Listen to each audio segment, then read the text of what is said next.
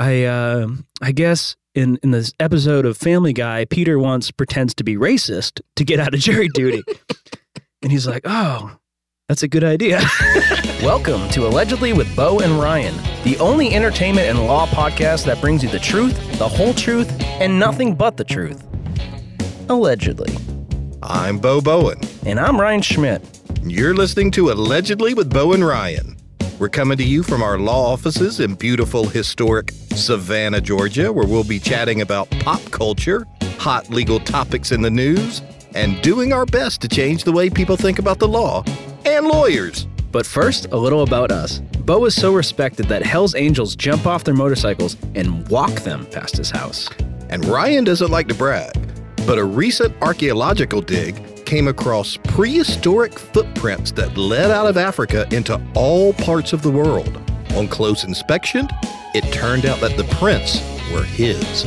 Together, we are Savannah's consummate renegade legal titans. And the only corporate and entertainment lawyers in the free world who have never lost a single case.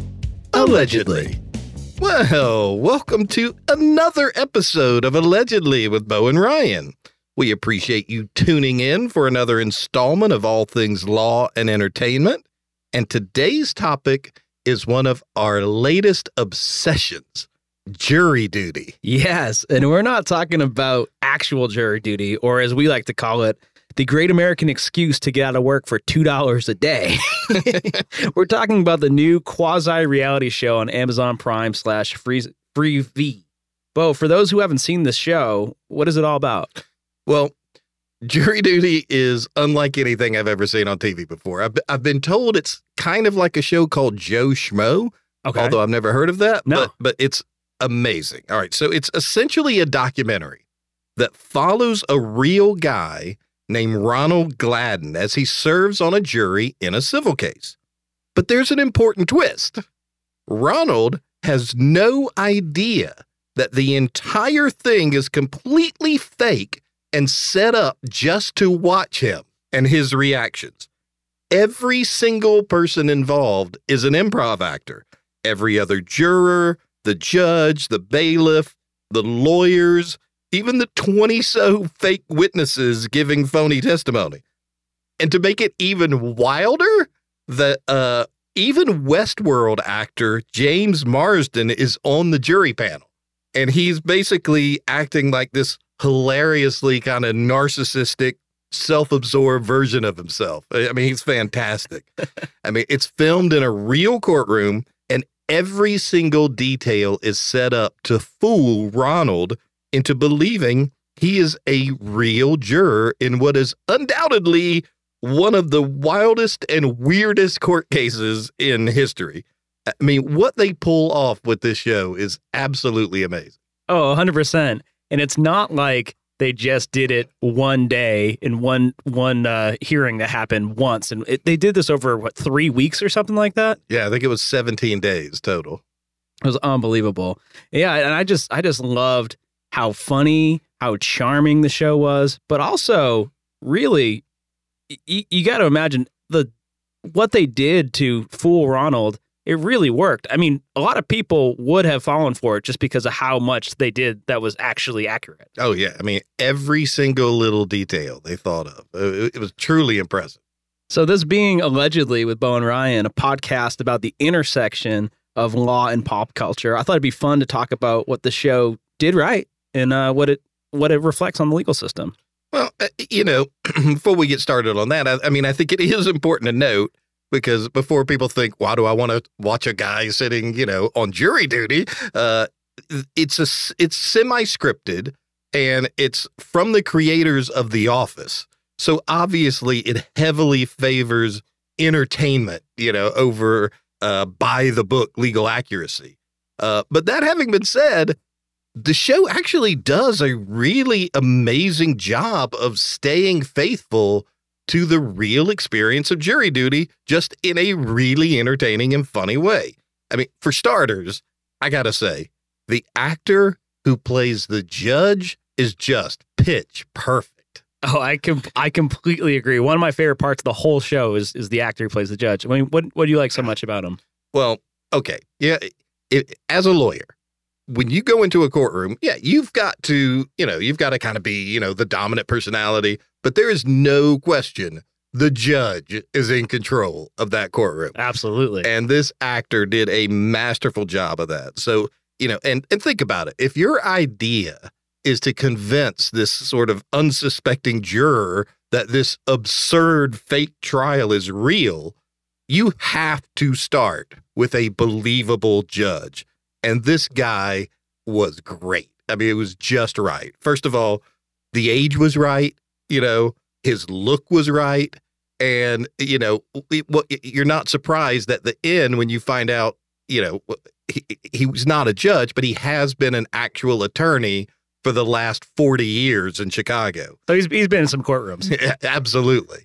And, he just had that perfect balance, of being authoritative, but sometimes moody, other times compassionate and understanding, and a lot of judges really do act that way. I mean, they're not mean or unprofessional most of the time, but they can be very direct because they want to protect their caseload, their calendar. They run a pretty tight ship. And, interesting side note on that, Ryan, you may not realize this, but I found out later that the actor that plays the judge is actually the father of Ike Barinholtz. Oh, no way. Yeah, one of our favorite actors. That's amazing. So, I mean, the first thing that really impressed me with this show was this actor. And I thought when we were looking him up, I thought he had to have been a real judge. I would have 100% believed that. So I have one. You're always asked by friends and family, okay, I just got summoned to jury duty, right? How on earth do I get out of jury duty? That's always the first question, right? Exactly. And a lot of people just want to show up, do the bare minimum, get excused, and go home. And the show goes into a character named Noah trying to find an excuse to get out of jury duty because he wants to go on a trip with his girlfriend. And, I mean, everybody has some reason why they don't want to be in jury duty. And actually, I have a trip scheduled with my girlfriend is a pretty common excuse that you hear in real life. Right. and it gets pretty funny. He's talking about this trip, and he says, but this is a really, really important trip for me and my girlfriend. We've never been alone, unsupervised, without parents. It gets like really cringy. And he's trying to plead to the judge, and the judge's like, I'm not buying it. So let's set that up a little bit.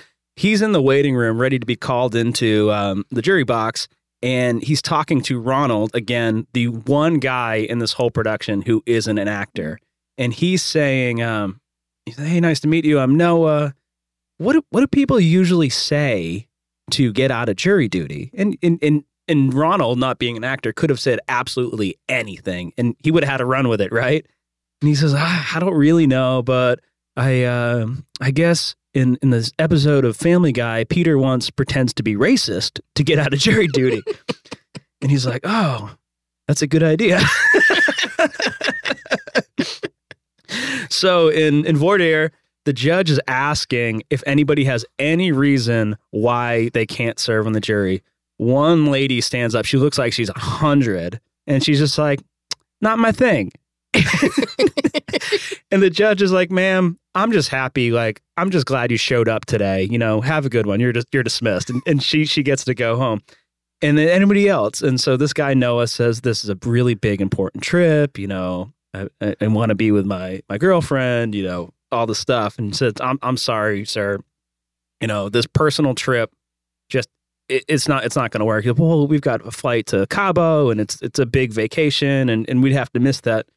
The judge says, no. Like, is there anything else that would prevent you from serving on this jury?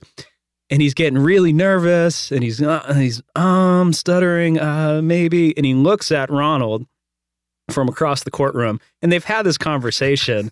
And he's like, and Ronald is shaking his head. No, like, no. Please don't do this. And he says, I'm racist. So great. It's so great. And everybody, even the judge, I'm sorry, you said what? He said, yeah, I'm racist.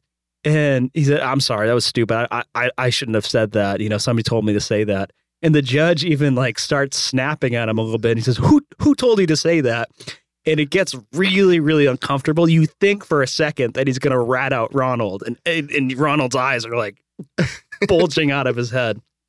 But it was just so good, so funny, so spot on. And it actually reminded me of one of the crazier courtroom experiences I ever witnessed. This was in a federal courthouse in Nashville, Tennessee.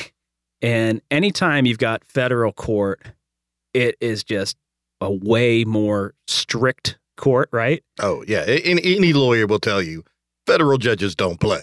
They don't play. They're nominated by the president. They're confirmed by Congress. It's a different level. So this one guy is talking to the judge, and there, mostly the judge is the one who's doing jury selection, asking each of the jurors questions, and it can get pretty intense. So this one guy first shows up, and the courthouse has all these rules.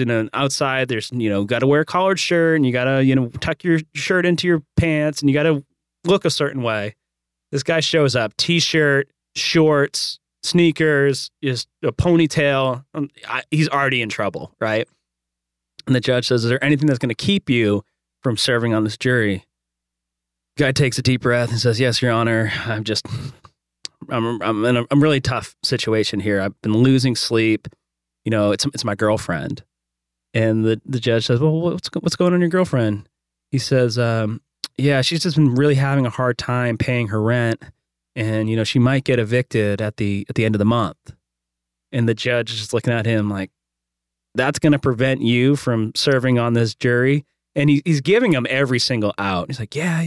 I mean, I won't be present here. I'll just be thinking about her the whole time. And he's like, I mean, you're her boyfriend. You can't pay her rent. If she gets kicked out, she can't sleep at your house. No, Your Honor. No. This is not going to happen. So the judge finally hits his limit, and he says, "Well, I appreciate your candor. I think you're right that you'll probably not be present enough to, serve on this jury and to actually help, the parties reach a final verdict here. But, I'm concerned that if I let you go, you're never going to learn the full scope of the legal process. So what I'm going to do is I'm going to have you ordered to stay here for the entire duration of this trial as a spectator." Right? And you're going to sit either here in the front row of the of the courtroom or in the bench outside. And if you leave one of those two areas without letting me know, I'll hold you in contempt of court and throw you in jail. Wow. The judge then breaks us all for lunch. The guy is sitting outside. The judge didn't tell him you can have your lunch now. So he just sat there for the next 2 hours. So yeah, be careful messing with judges. Yeah, federal judges definitely don't play.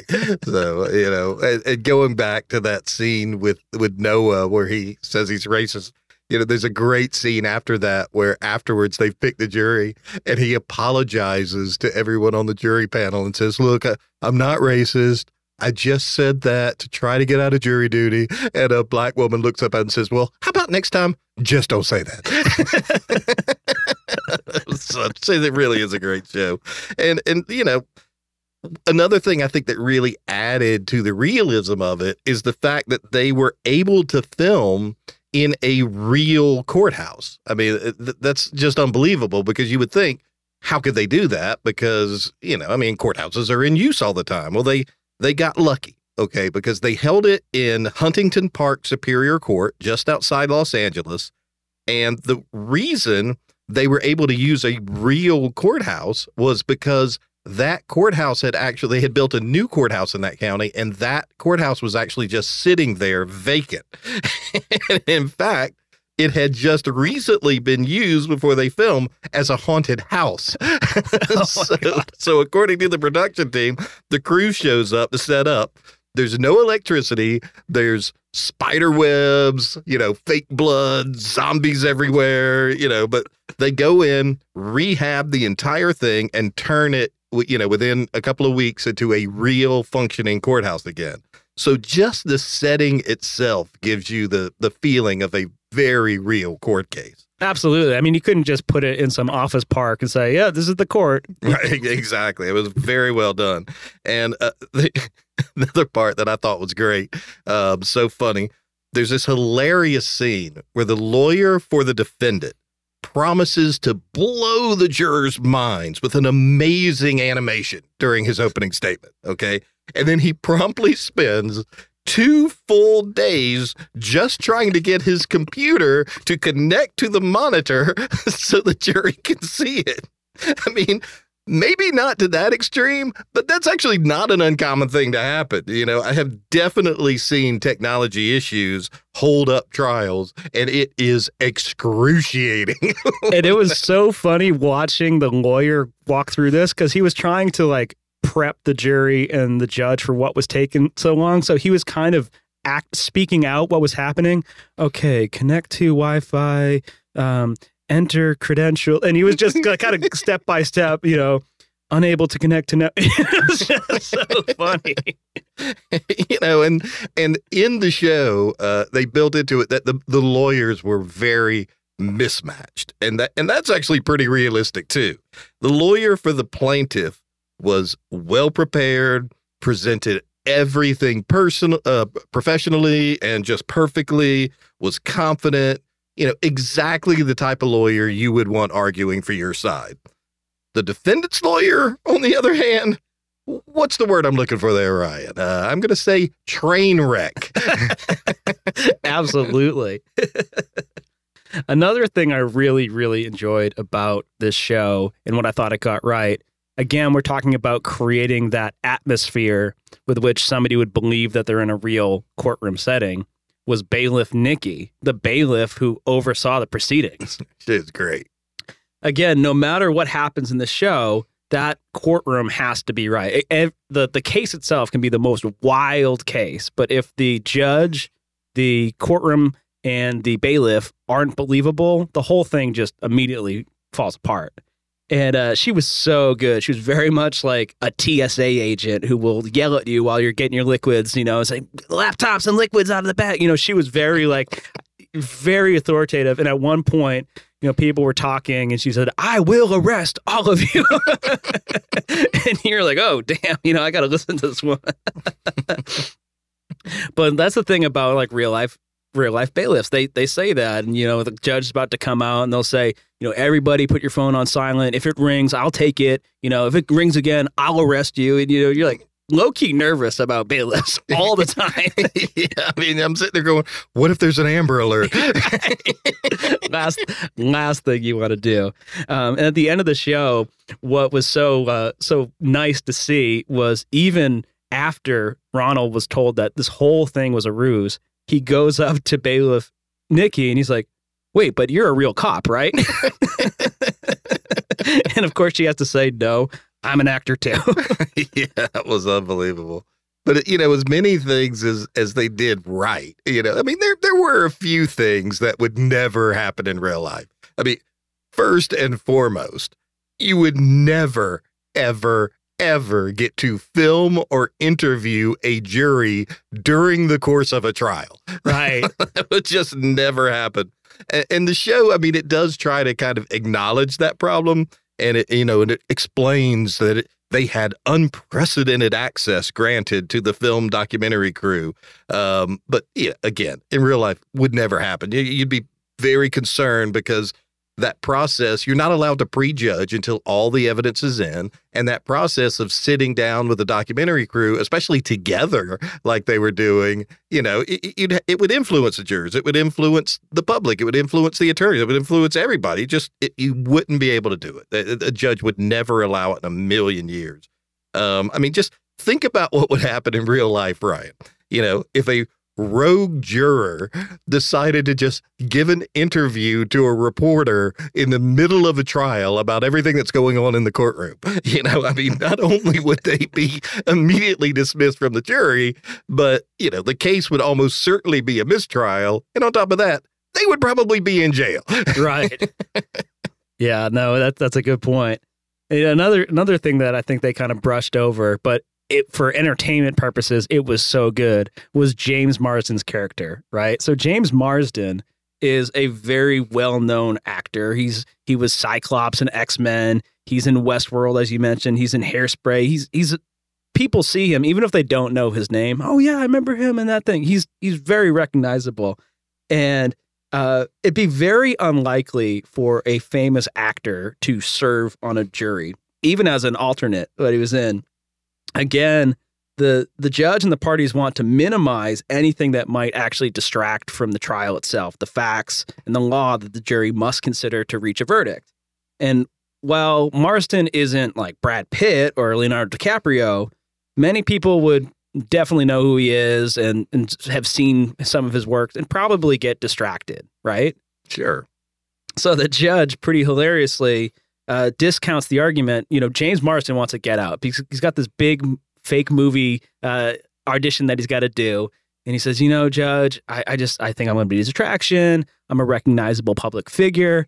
And the judge, in like just as quickly, says, with respect, I don't recognize you. And even the judge pulls up Ronald, you know, again, the real guy, and he says, do you recognize him? And Ronald says, oh, you know, first, Your Honor, I didn't, but now I do. And he's like, well, what has he been in? And he says, oh, he's been in X-Men, he's been in this and that. And James Marsden's like, dude, never start with X-Men.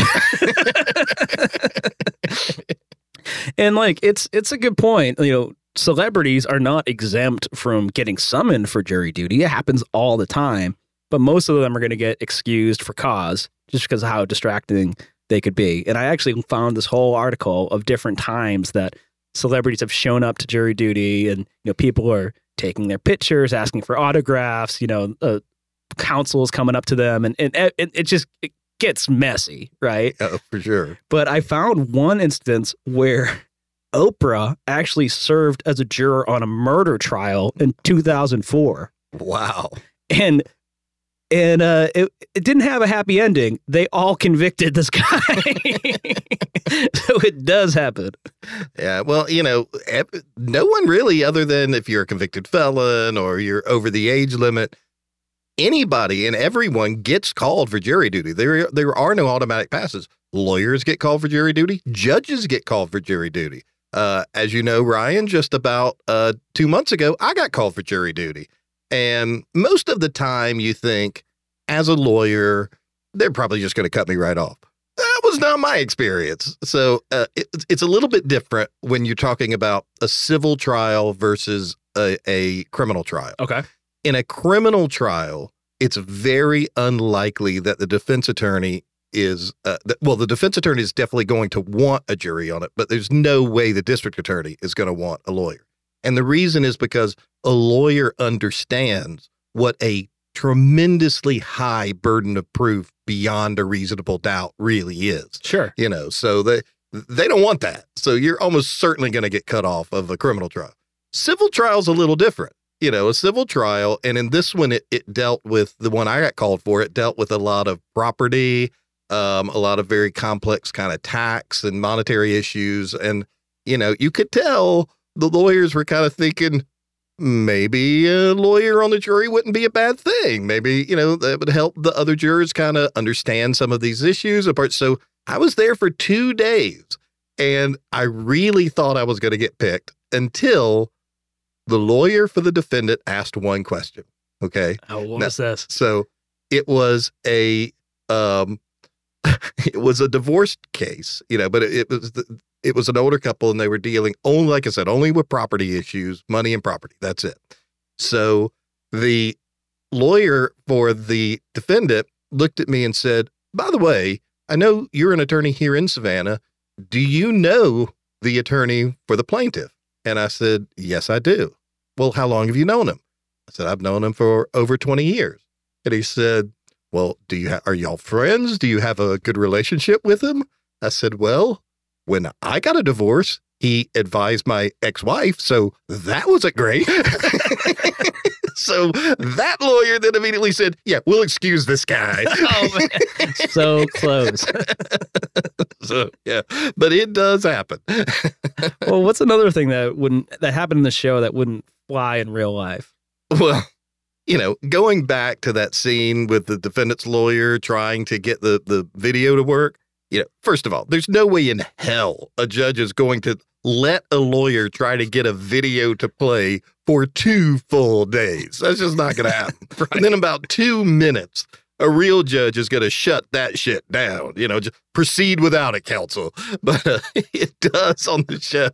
It pays off perfectly, though, because when he finally does get the video to play after all of this buildup and all of this anticipation, it ends up being about a 3-second long animation of a guy walking that looks so bad. I mean, it straight up looks like it was created by like a cat walking across a keyboard. I mean, it's all like glitchy and the guy's like looks like he explodes after like 2 steps. I actually read later that the actors on the jury had not seen the video before it actually got played in court. Amazing. And they all, when they saw that for the first time, every one of them just immediately cracked up. And they actually got nervous that they might be blowing this whole show, but it worked because that video would have made anyone laugh. I mean, it certainly did me. It was so funny. And if you remember, it was supposed to be on a TV. He breaks the TV. Then he puts it on a little iPad and he's having everybody huddle around this one iPad. And the judge even says, "Let me see what you just showed the jury." And it's 3 seconds of just chaos. And the judge kind of looks at him like, "What the hell was that?" And then the defendant's lawyer says, "I'm going to need to talk to my nephew." Just amazing. Another thing that, just wouldn't happen is this whole idea of the ineffective assistance of counsel that blows up in hilarious fashion at the end of this trial. So here, this is we've got the defendant is now bringing on their case in chief. The plaintiff's case is rested. And for days and days, you're hearing about how this defendant is this negligent employee. He's just ruined this big order for the plaintiff. And just because of that, all this reputational damage has been caused. So the plaintiff's putting witness after witness. I wouldn't hire this guy. This guy's terrible. Even his own mom is basically like, yeah, the defendant's a deadbeat, like it's really bad. So the defendant's lawyer, mid-trial, without even consulting him seemingly, just turns on the defendant while he's asking him some questions on the stands. And he's like, I mean, you have to agree, it's pretty irresponsible for anybody to hire you, right? So great. And you're terrible at any job you take, right? And the defendant's like, dude, what are you doing? Like, stop. And he keeps asking some more and more questions and just completely feeding into the plaintiff's case and their argument. And the defendant goes, "No, you can't do this. I've read about this. This is ineffective assistance of counsel." And everybody gets really nervous and the courtroom goes quiet. Yeah, needle scratch from it. Yeah, exactly. And the judge goes, whoa. This is huge allegations. I'm going to need the defendant and his counsel in chambers immediately. And so they go off and everybody's freaking out. So after some set amount of time, they come back and the judge says, the defendant has chosen to proceed in this case pro se and represent himself, but the defendant's lawyer will serve as co-counsel, which that makes no sense. So here's why ineffective assistance of counsel just wouldn't work here legally. It's not something that you see in a civil case at all. It's actually a right that the criminally accused have to competent representation. It's closely tied to your Miranda rights, your right to counsel, among others.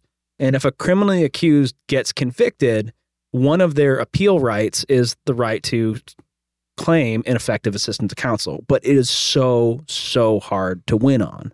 You're trying to get that sentence vacated or overturn that conviction. But in order to do that on an ineffective assistance of counsel claim, you have to prove that the attorney's representation was reasonably and objectively deficient. They did something that no other lawyer would reasonably do. But for that representation, you would have won your case. Right. Yeah. Good luck with that. Yeah, that definitely not something that happens very often. For sure. But it does make sense, like you talked about, it only applies in criminal cases, not civil. but it kind of makes sense a little bit why that was in there, because I actually read later when reading about the show that the initial plan was to make it a criminal trial and not a civil trial. But they actually did some research and they found that in the state of California where they were filming, it's actually illegal to make someone believe they are sitting in judgment on a criminal case. Oh, wow. So you can do it in a civil one as long as you follow certain, kind of safeguards, but a criminal case completely off limits. Pretty good reason to have an entertainment lawyer on your production. Yeah, exactly. So, it was funny. They said that they were kind of joking throughout production, like, season 2 of this show may well be us all on trial for doing this show. Wow. So, but I really can't stress enough. You really got to watch the show. What they pulled off with this is it's unbelievable. Think about it from this perspective, Ryan.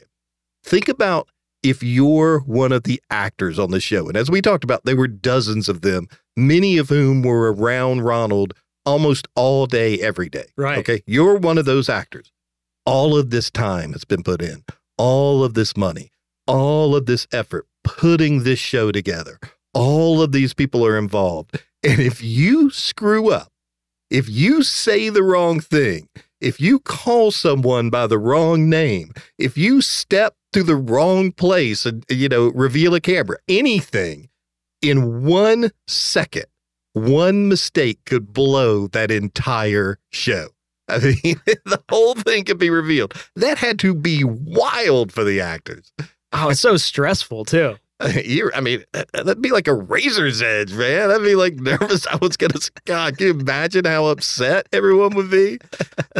So the fact that they were able to get through it, and in the last show, they actually show some of the near misses they had, but, they pulled it off and it was unbelievable. The very fact that the producers picked this guy, Ronald Gladden, to be the victim/hero of this show, was a true stroke of luck. I mean, he was so good. Apparently, he was one of thousands of people who had answered an ad on Craigslist about appearing in a documentary on jury duty. But, they just strike gold with this guy. For sure. He's clearly just such a nice, sweet guy. He tried so hard to do the right thing. And he was just kind. He was so supportive of everyone, no matter how wild or weird things got, and people are confessing these, deep, dark secrets to him. And he's, just, being there for them and helping them and supporting them. Or calling somebody's ex-girlfriend and trying to plead for him to take him back. It really was unbelievable. And the whole last episode of the show, is devoted to showing him find out the extent of the way that he was tricked, how far they had gone to put this ruse together. It honestly, it was so effective that it actually kind of fucked him up a little bit. Oh, I bet. I read an interview that it was, even now, he said that he's paranoid, and he's constantly questioning reality. He said, he'll go into a coffee shop, and if anything weird happens or, a server drops a spoon, he immediately is starting to look around for hidden cameras. They fooled him so completely that to this day, he still thinks he may be on a TV show. That's some Black Mirror shit right there. Oh, for sure. I got to say, that show, I give it a 10 out of 10. It was so good. And while most of the things on the show clearly were very exaggerated for a comedic effect, actually pretty realistic. It will give you an idea of what jury duty is really like. There was certainly a few wonky things that would never happen in real life, but man, it is a fun show to watch. Oh, for sure. Kind of like how fun it is to work with the Bowen Law Group and watch all your dreams come true. Exactly, Ryan. Which is why we are the most successful lawyers in the history of human jurisprudence. Allegedly. Well, that's our show for today. Thanks for listening to the legal mastery of the highly intelligent and easily most attractive true legal outlawyers in Savannah. And remember, the only lawyers in the free world who have never lost a single case. Allegedly. To continue to receive free edge-of-your-seat legal anecdotes, mind-blowing takes on hot topics, and a general masterclass on awesomeness, please head over to thebowenlawgroup.com and see all the platforms you can subscribe on. Wow, you actually let me finish that one. I'm not a monster.